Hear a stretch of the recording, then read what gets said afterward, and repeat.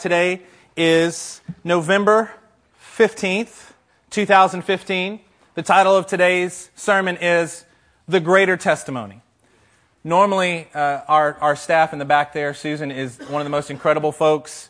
She will rip through Scripture and put them up here faster than you can shake a stick at. I've actually asked her not to do that today. Amen. I've asked her to leave the slides on the screen, and I'm going to ask that you take your word and you get into the Word today. We're going to start off with 1 John chapter 5 and verse 9. If you want to turn to 1 John, that is going to be a good place for us to start.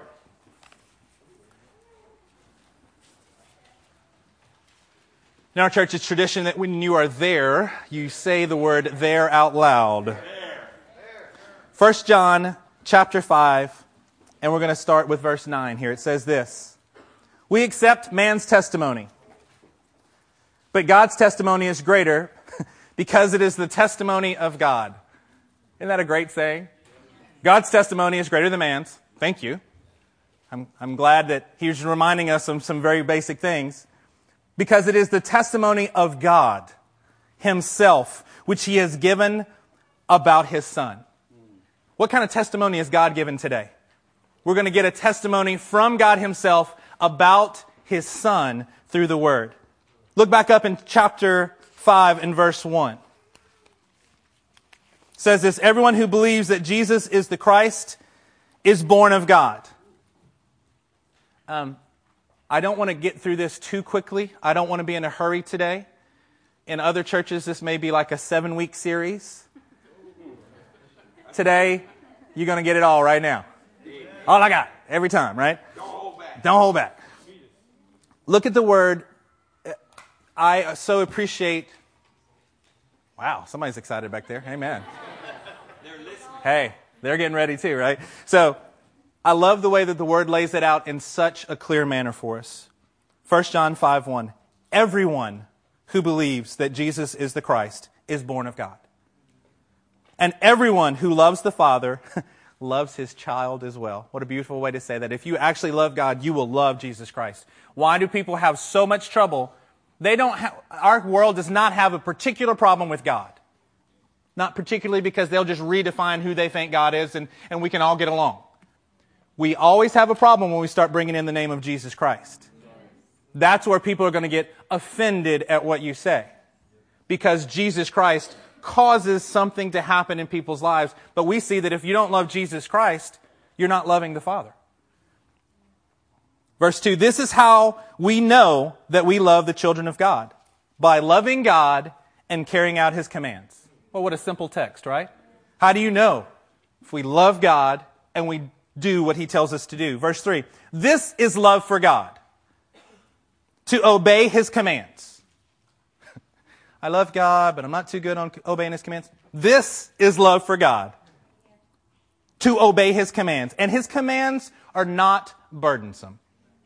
I'm going to read that again for you. This is 1 John 5:3. His commands are not burdensome. Wow. Think of the life that is in that. If you are living a burdensome life, I'm reminded of other scriptures like in Matthew that said, "Come to me, all you who are weary and heavy laden, and I will give you rest. For my yoke is easy and my burden is light."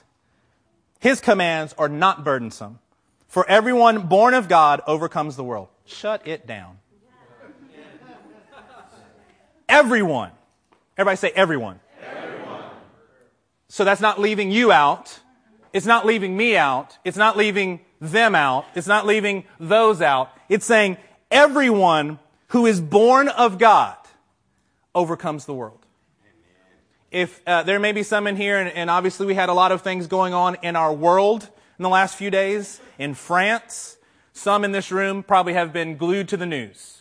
Catching every app, catching every station. Some have totally disregarded it. You don't even know what I'm talking about. And someone's like, "Yeah, I don't know what you're talking about." Where ISIS had an organized attack against multiple sites in France, killing hundreds of people, injuring hundreds others. For everyone born of God overcomes the world. Amen. We are not going to be a group of people who are afraid of anything. Listen to that. We're not afraid of anything. Whether it's ISIS, or whether it's cancer, or whether it's the circumstances in our life, no matter what it is, we're not people afraid. You know why? Because if we are born of God, we overcome the world. Amen. This is the victory that has overcome the world, even our faith. Yes. Wow. Who is it that overcomes the world? Only he who believes that Jesus is the Son of God. Amen. This is just as we start off. Now let's go to the next slide, Susan. So here's what kind of hit me. This actually hit me, and I shared it with you guys. The Lord revealed it to me. It didn't hit me. It didn't come to me in an epiphany other than what God began to show me. We were in Matamoros, Mexico. We had just finished working in a hurricane where the water was stinging us as we were trying to bring buckets of, walking in knee-deep water. It was great. We got back to our place. We were preparing to go to a hospital so that we can pray for those that were outside of the hospital who couldn't get in, because that's the way that system works. And God started showing me this next passage of Scripture. And you see it here. God's threefold testimony. But what hit me was that we're going to go through 7 different examples today of God's threefold testimony. We're going to see it here, and we're going to keep referring back to this. 1 John 5, and let's start in verse 6. It says this. This is the one who came by water and blood. Jesus Christ. He did not come by water only, but by water and blood. When the Word repeats something that close together, don't let it slide right by like, no, I got it the first time. No, I mean, you just said he came by the water and the blood. I got it. How about we stop and actually go, if it's enough that he's going to repeat it to us, it's in writing. He didn't need to repeat it. Let's presume that there's something divine here that's going on, and we say, this is the one who came by water and blood, Jesus Christ. He did not come by water only, but by water and blood. And it is the Spirit who testifies, because the Spirit is the truth. For there are 3 that testify, the Spirit, the water, and the blood. And the 3 are in agreement. The Spirit, the water, and the blood. This is what we're looking at today. This is the revelation that we're going to understand from God's threefold testimony. We have water that's going to be used for cleansing. We have the blood. In Leviticus it says that the life of any animal, of any creature, the life is in the blood. And we have the Spirit, and we're going to look at the empowerment that's there. So the framework, we actually talked about this during our baptism ceremony. Just for a few minutes. We shared about the 3 types of baptism, the 3 types of testimony into the Word, into the blood, and into the Spirit of God Himself. And we're going to see how these are made manifest throughout. I do want to make a quick note here. 1 John 5:8, where it says the Spirit, the water, and the blood. If you have a King James version of the Bible, it actually says the Father, the Word, and the Spirit. If you have a King James or a New King James, you'll see it as Father, Word, and Spirit. Let me just encourage you. We're going to show that is an accurate. We can see how they got that, but the truth is the Father, Word, and the Spirit was not what was written in any text before the 14th century. So when we see the water, the blood, and the Spirit, we're seeing back to the original version of what God intended for us to take a look at. Does everybody understand that? I'm not against the Father, Son, and Holy Spirit. And what the Word says right here, I'm going to pretend like I don't need to help the Word. I'm going to let the Word do what the Word does. Amen. So it says the water, the blood, and the Spirit. Let's keep reading just a little bit. We accept man's testimony, verse 9, but God's testimony is greater because it is the testimony of God which He has given about His Son. Anyone who believes in the Son of God has this testimony in his heart. Anyone who does not believe God has made him out. Anyone who does not believe God has made him out to be a liar, because he has not believed the testimony God has given about His Son. Wow. And this is the testimony. God has given us eternal life, and this life is in His Son. He who has the Son has life. He who does not have the Son of God does not have life. Amen? So this first example, we see the water, the blood, and the Spirit. Let's go on to the next slide. Let's take a look at example number 2. Let's turn to Deuteronomy chapter 6.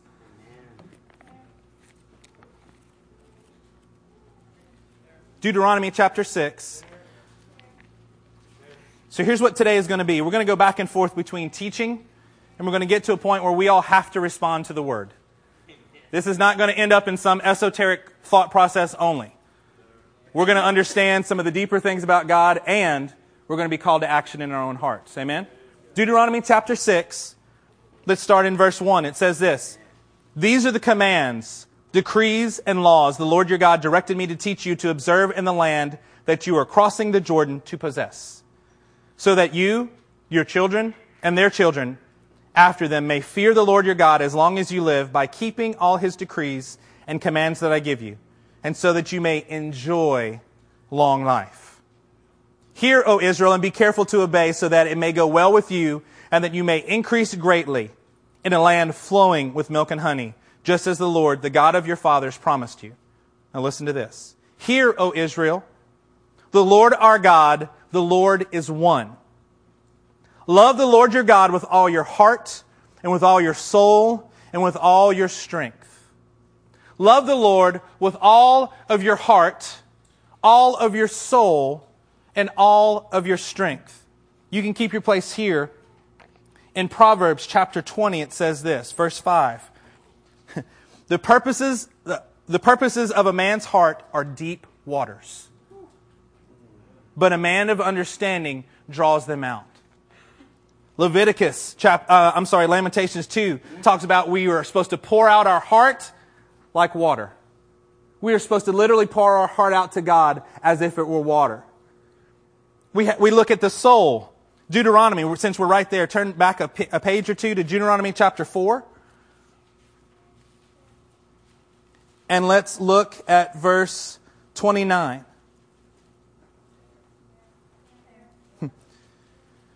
"But if from there you seek the Lord your God, you will find Him if..." Wow. How many phrases in the Bible tell us what to do or tell us something incredible, and then there's that little conjunction, if. "You will seek and find the Lord your God. You will find Him if you look for Him with all of your heart and with all of your soul." Turn to Psalm chapter 62. Stay with me here, folks. Psalm chapter 62.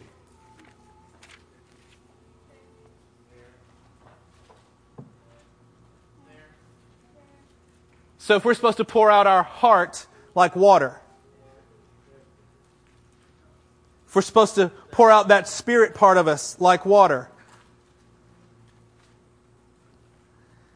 Psalm 62 verse 1 says, "My soul finds rest in God alone." My soul finds rest in God alone. And then the next phrase says this, "My salvation comes from Him." The very thing that washes me in the blood, my salvation comes from Him, but my soul finds rest in the Lord. And then turn to Acts chapter 1. Acts chapter 1 and verse 8.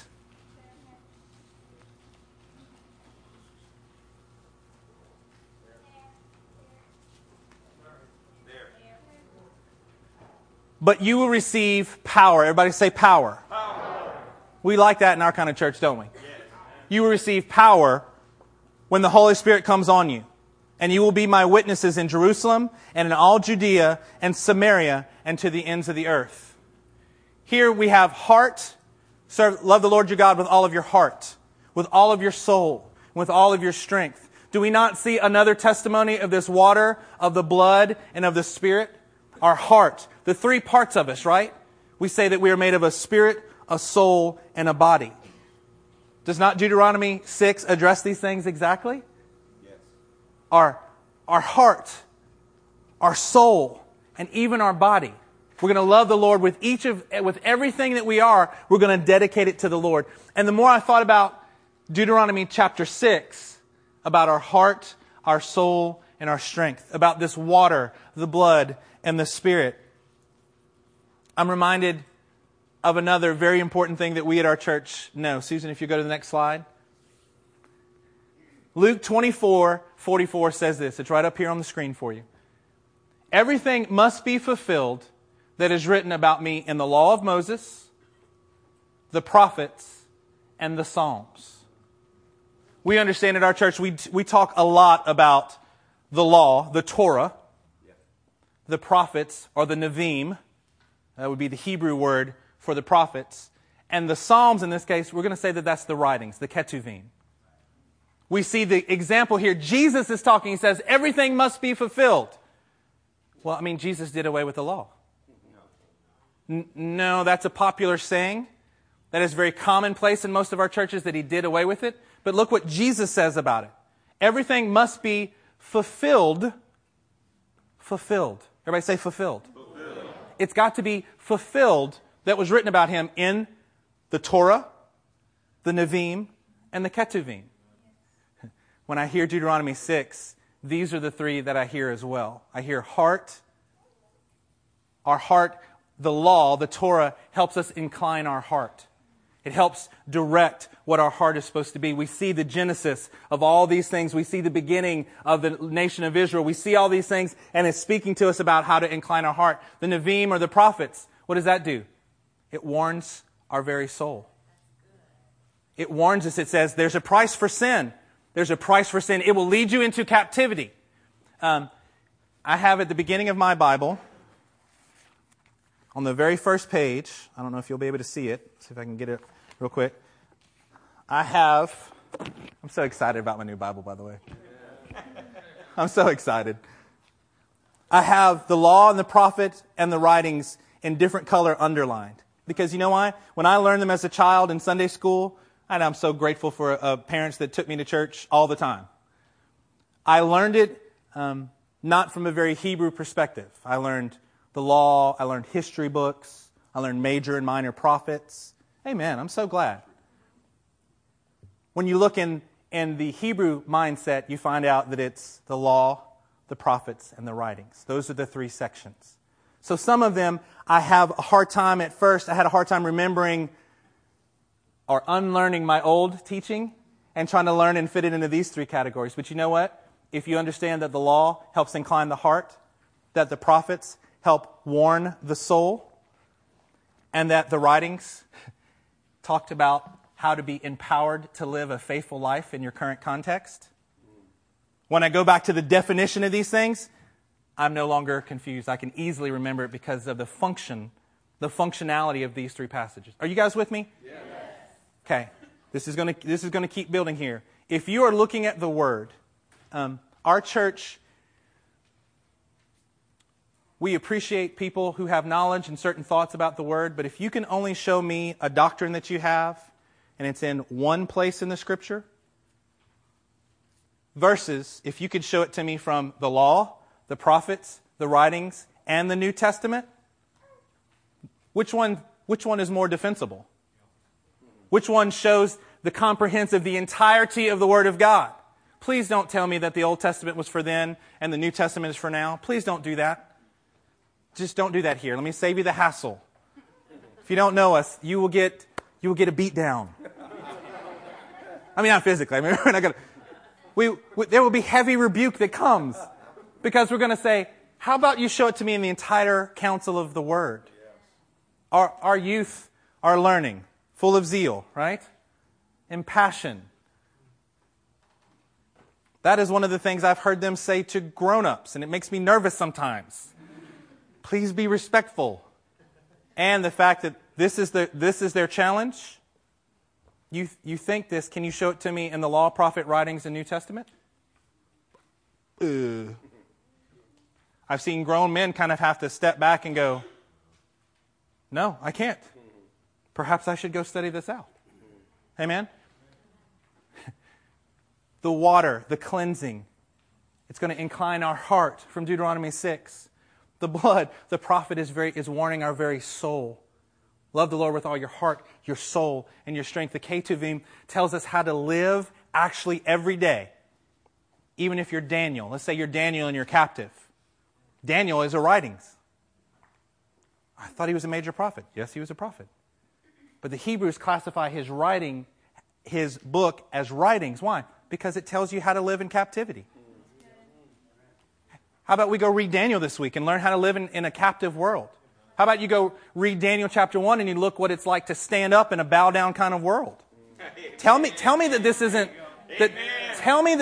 what we need. Tell me that this isn't exactly what we need from the law, the prophets, the writings. And this is what Jesus said, folks. He is showing us the example. Luke 24. And he's referring back to the law, the prophets, and the writing.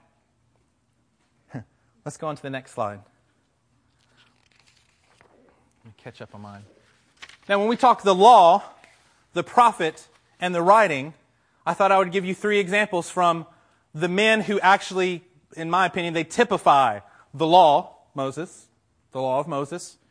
The prophets, the prototype for a prophet is Elijah. Elisha actually did more miracles, right? And yet Elijah is the one that is listed. It's our teaching at this church. It'll probably be Moses and Elijah as the 2 great witnesses in Revelation. Love to talk to you about that. I have so many rabbit trails that I'm trying not to go down right now. Because I can go down them all. Trying to stay on topic, trying to be good here. Moses, Elijah, and David, who is the prototypical writings, wrote the Psalms, wrote so many things.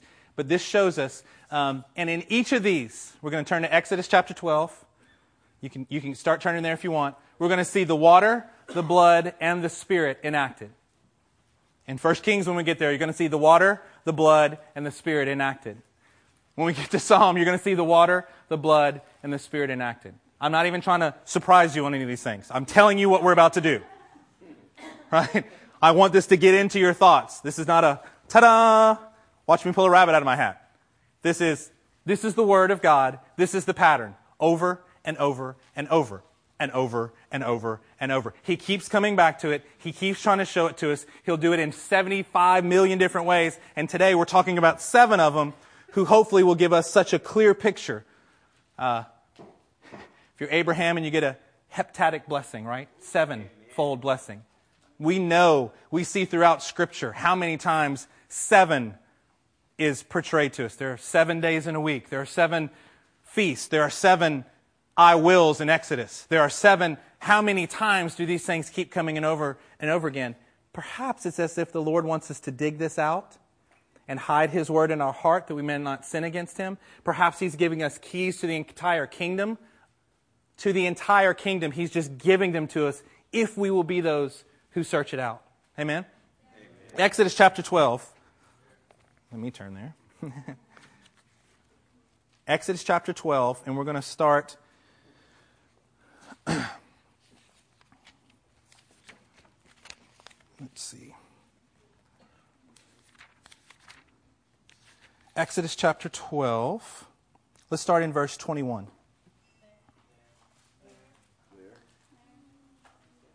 Then Moses summoned all the elders of Israel and said to them, "Go at once and select the animals for your families and slaughter the Passover lamb. Take a bunch of hyssop, dip it in the blood in the basin, and put some of the blood on the top and on both sides of the doorframe." I mentioned this, and I should have got permission to do this before, but Sam Erigina blessed me to no end.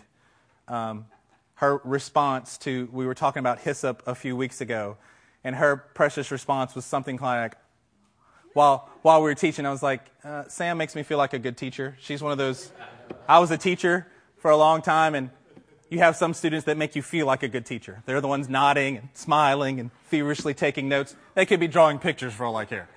But I feel like a really good teacher when they're like, yes. So thank you to Sam for that.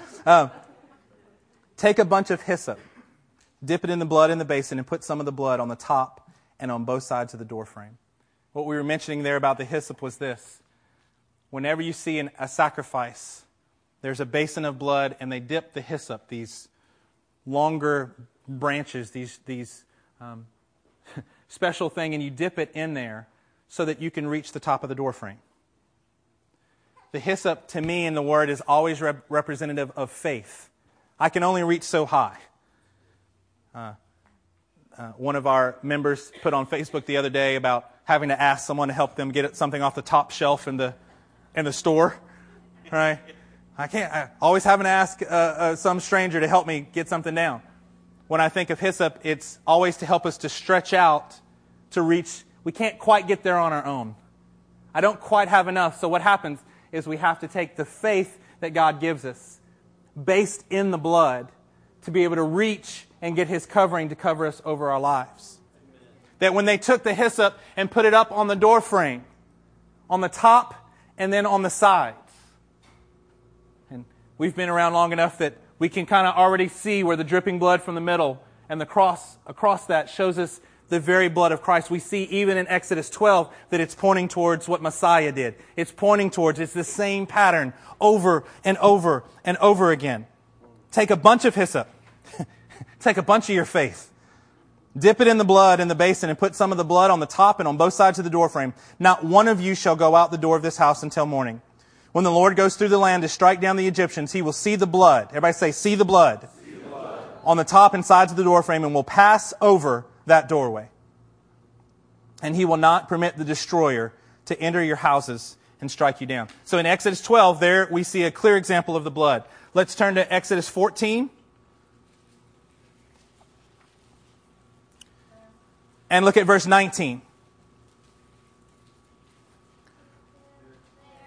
It says, then the angel of God, who had been traveling in front of Israel's army, withdrew and went behind them. The pillar of cloud also moved from in front and stood behind them, coming between the armies of Egypt and Israel. Throughout the night, the cloud brought darkness to the one side, come on now, and light to the other.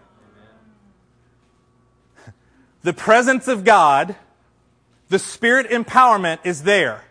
It is acting as a barrier between darkness and between light, between the bad guys and the good guys. The same cloud that's there that's protecting them is also giving them light.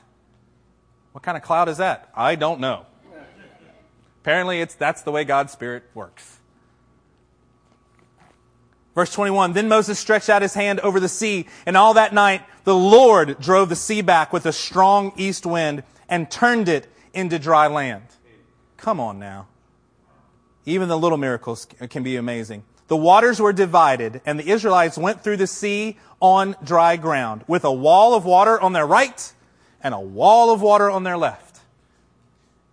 During our baptism service, we talked about how this was a symbolic gesture that the entire nation of Israel was baptized in one single time. So in this, we have the water. They go through the water. We see the blood that's applied to the doorpost, and we see the Spirit, the cloud that is protecting them, that is even drying out the ground for them so that they can walk sure-footedly across to where God has for them to go. Let's turn to 1 Kings chapter 18. We have the law there in Exodus. Now we're going to the prophets. We're going to talk about Elijah. 1 Kings chapter 18. Let's start in verse 30. You don't know how hard it is for me to start in verse 30 right now. No, right. Verse 30.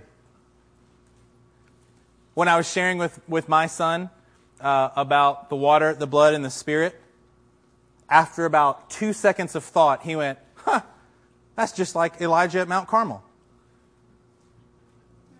Yes, clearly, son, it is as I have taught you. Let me go write that down. Great, I love it.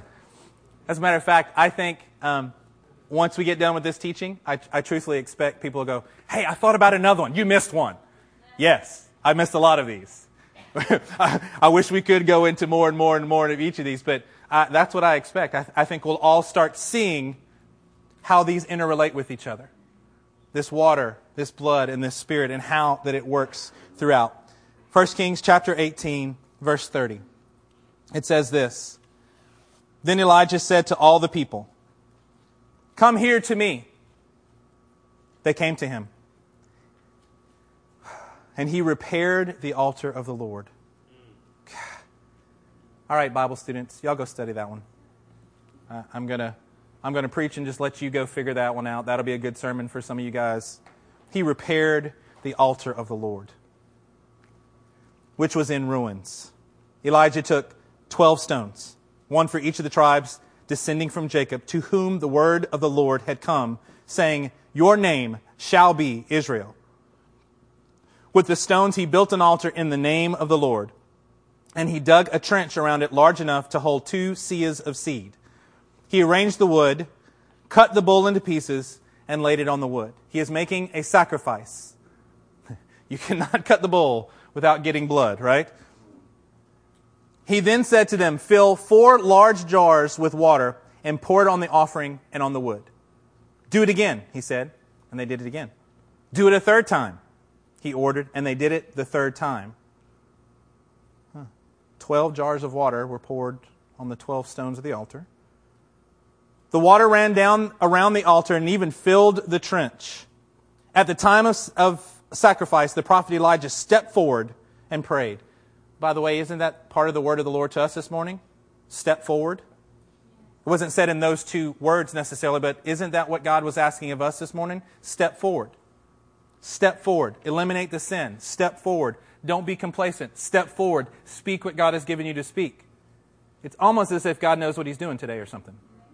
And every day, of course. But at the time of the sacrifice, the prophet Elijah stepped forward and prayed, O Lord, God of Abraham, Isaac, and Israel.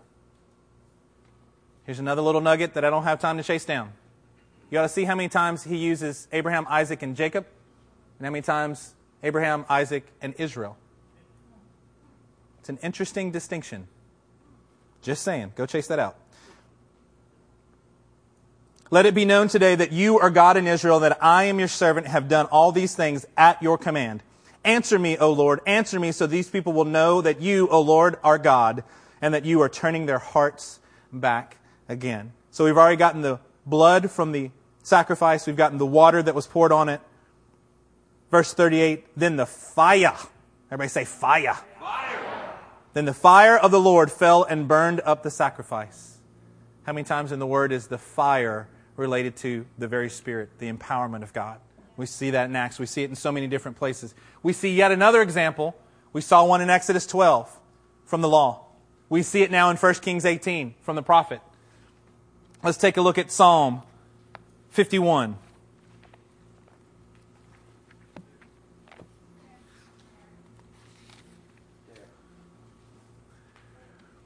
The reason I'm teaching it this way today is I don't want the surprise factor to be there. I'm telling you ahead of time what we're about to do because I want it to be able to sink in a different way.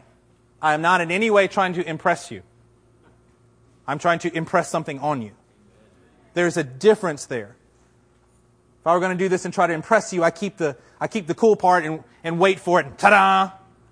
No, I want you to understand. It's right here in front of us, but I want you to understand what's being laid out here for us. Psalm 51, let's start in verse 7.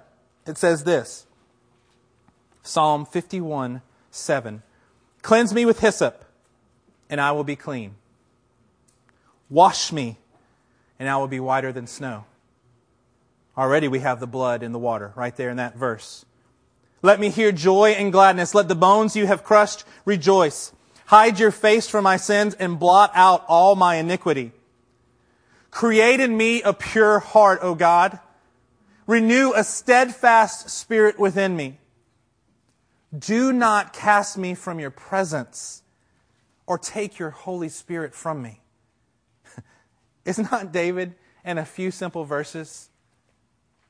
Water, blood, Spirit. Lord, don't remove your Spirit from me. Please keep me clean. Please let the blood be applied to my life so that I don't have to be separated from the very thing that's designed to allow me to have the power to live according to your word. Amen? Amen? Amen. That's a good word. Let's turn to the next slide.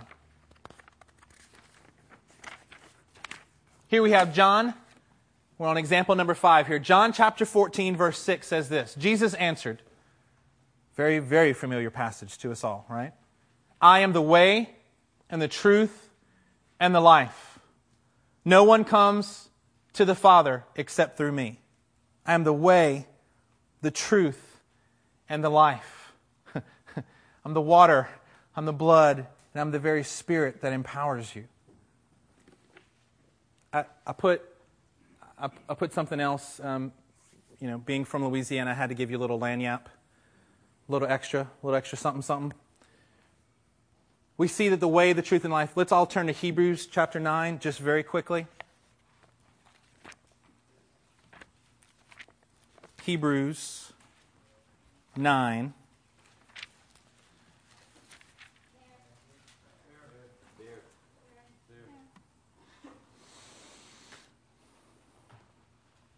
We'll start in verse 1. Even though I should start in 4. Now the first covenant had regulations for worship and also an earthly sanctuary. A tabernacle was set up. In its first room were the lampstand, the table, and the consecrated bread. This room was called the holy place. Behind the second curtain was a room called the most holy place, which had the golden altar of incense and the gold-covered Ark of the Covenant. This ark contained the gold jar of manna, Aaron's staff that had budded, and the stone tablets of the covenant. Now, when Jesus is saying, I am the way, the truth, and the life, and if you've been around, you know this one pretty well. Jesus is saying, I'm the way. I'm the embodiment of the Torah. I'm the embodiment of the law that was designed to incline your heart so that it would be washed before me. I am the truth. I'm the very bread of heaven. I am the thing that is coming, and because of my blood, the Spirit is truth, and it will cleanse you from all unrighteousness. And the life, Aaron's staff, the authority, the leadership mantle that was budding, a stick that had life coming from the stick, from the standard. Jesus is really saying, when he says, I'm the way, the truth, and the life, for the Jews around, I think this is exactly what they would have been thinking. The way, the truth, and the life. You know why? Because their entire history had pointed to this. Inside the very Ark of the Covenant were the tablets, the manna, and Aaron's staff that had budded. It's almost as if all these things start fitting together really, really well. It's incredible when we get the testimony, a greater testimony, however you want to look at this thing, however far that you want to go. I can't wait to be another 20 or 30 years down the road. Should the Lord give me that grace. And be working as hard as I can in that time and still go, I still didn't see that, Lord. How many times have I read that passage and it's coming alive to me in a different way today than even then? Perhaps all of you know all of these things. I'm sharing something that came alive in me to say, Lord, how intricate is your word. How beautiful that you desire to reveal it to us. You give this to us. How can I not hunger after you daily? How can I not go after you with all that I am? You say that you are the way, the truth, and the life. You are the water. You are the blood. You are the Spirit. Lord, you're the tablets. You're the manna. Any way that I want to go about this, I see this great testimony that He has left for me. I see this path that He has laid out before me. Let's turn to Matthew chapter 28. Matthew chapter 28 and verse 19.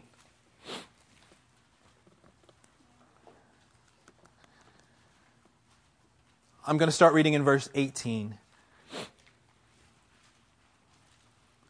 Matthew 28:18 says this.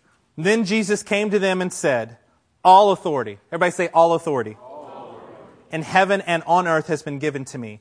Therefore, go. Everybody say go. Go. And make disciples. Everybody say make disciples. Make disciples. Different than just making converts. It's different than just building a congregation. It's different. He says, go and make disciples of all nations. Don't you like it when you have a to-do list that's going to take you a little while? Right? He gave us something that we can be giving ourselves to for as long as we can give ourselves to it. Baptizing them in the name of the Father and of the Son and of the Holy Spirit. Yet another example, example number 6 of this water, this blood, and this Spirit. And as I mentioned to you early on, from the 14th century on, They actually replaced the words to your left with the words to your right. Some translations actually have it as Father, Son, and Holy Spirit. Therefore, go and make disciples of all nations, baptizing them in the name. Everybody say the name. The name. In Hebrew, that would be the Hashem. The Hashem. The very nature, the name, the character, the reputation, who God is. In the Greek, it's onoma, which means the reputation, the name, the character of who God is. Baptizing them what? Baptizing them. Just when you dunk them in water?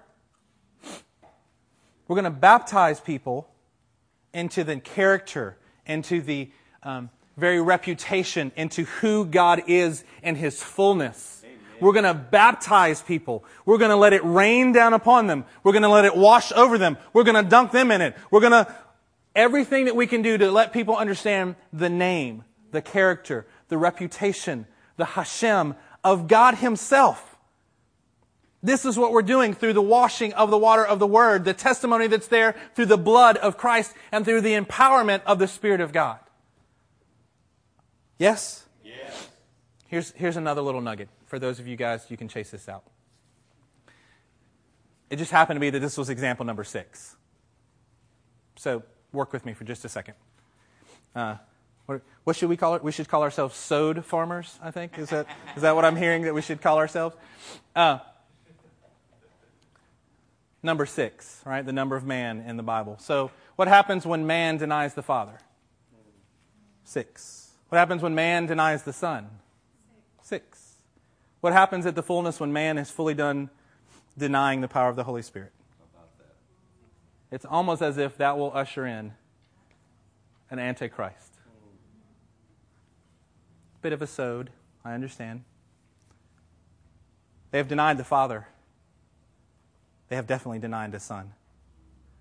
We're in a time period when people are denying the working, the power, the gifting, the fruit, everything about the Holy Spirit.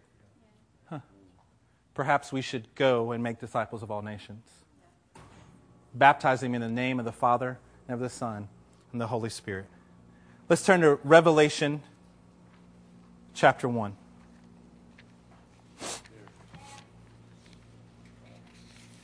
Like I said, you guys may have known all this. I was blessed to learn it. I was blessed to kind of put it a little bit together here. This is good stuff.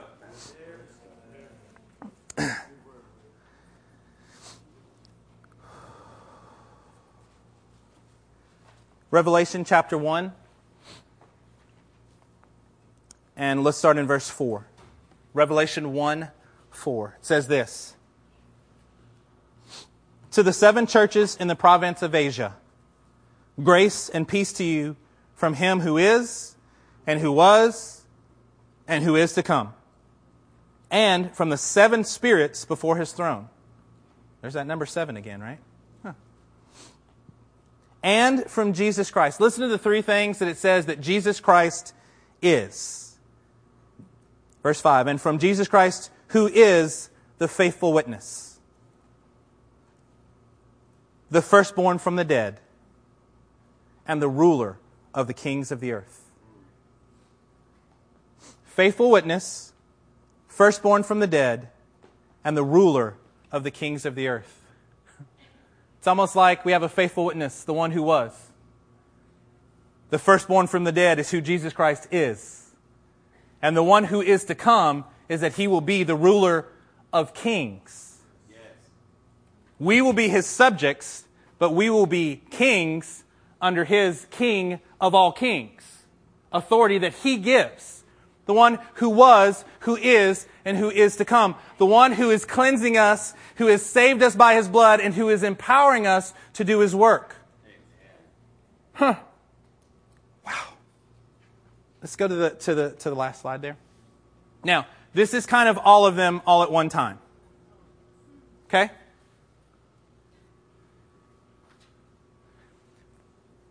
Here's what I was kind of doing this morning. This works almost, you can pick any 2, you can pick any 5, you can run this all the way through this if you'd like. The first horizontal, what is that, column, row? Whichever it is. First horizontal one? Row. Okay, great. It's almost like the Torah was designed to cleanse and incline our heart to follow the way that was typified by Moses to show us that the Father is a faithful witness. It's almost as if the prophets were to help to warn our soul and direct our soul and to promise that the life that's in the blood, the truth, is found in the Son, who is the firstborn from the dead. By the way, I haven't practiced any of these. I'm just reading. It's almost as if this is helping us to understand the entirety of the counsel of the Word.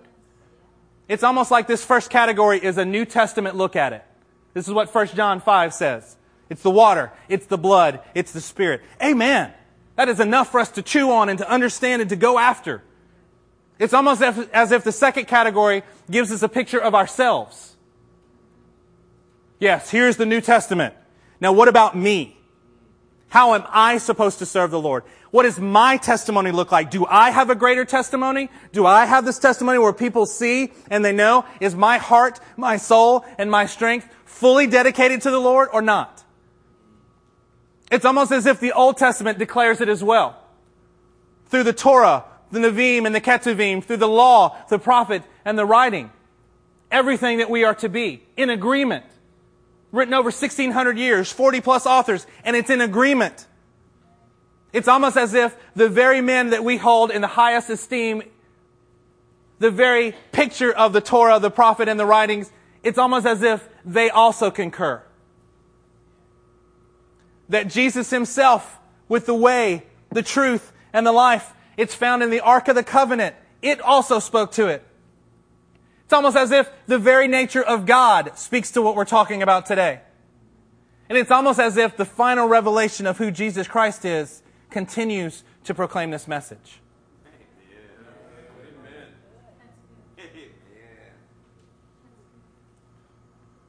Wow. Wow. His word is rich. His plan is complete. You know what our problem is sometimes? Is we trust too much in what we can see. Some of us trust more in our own inadequacies than we do in this kind of a plan. Can I tell you, I could have done 50 of these. I decided to do 7 because 7 seemed like a good number. This is the plan that we see laid before us. This. A small attempt to understand God's threefold testimony through 7 examples. Where are you in your own life not doing this? Better question. Why are you in areas of your life not doing what it says here? When you look at yourself and see your own frailties instead of this plan, do you think God actually needs you to be strong? Do you think the God who can start lacing this beautiful thing together, do you think He needs you to be the smartest or the best or the strongest? How dare you? How dare you think that about yourself? His commands are not burdensome.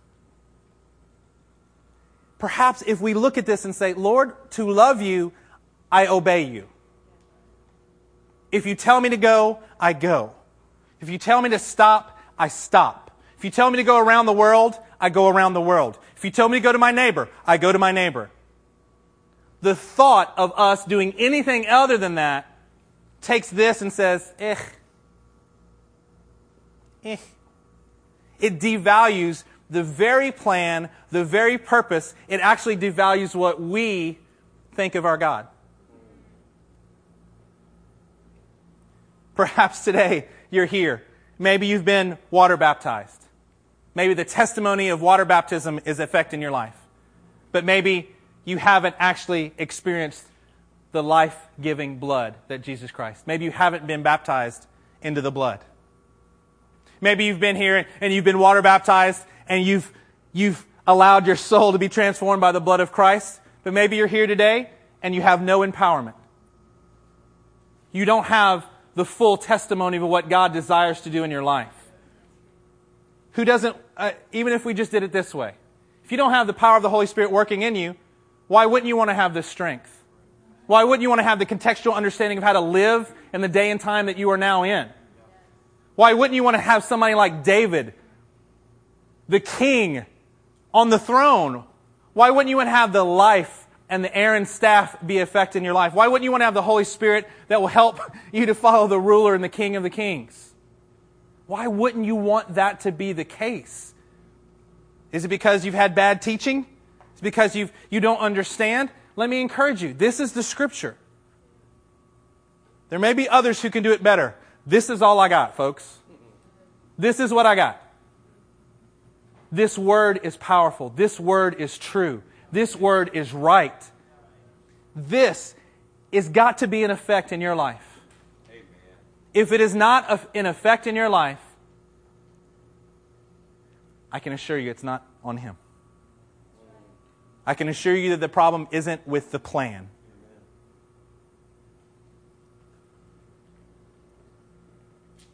How are you going to respond today?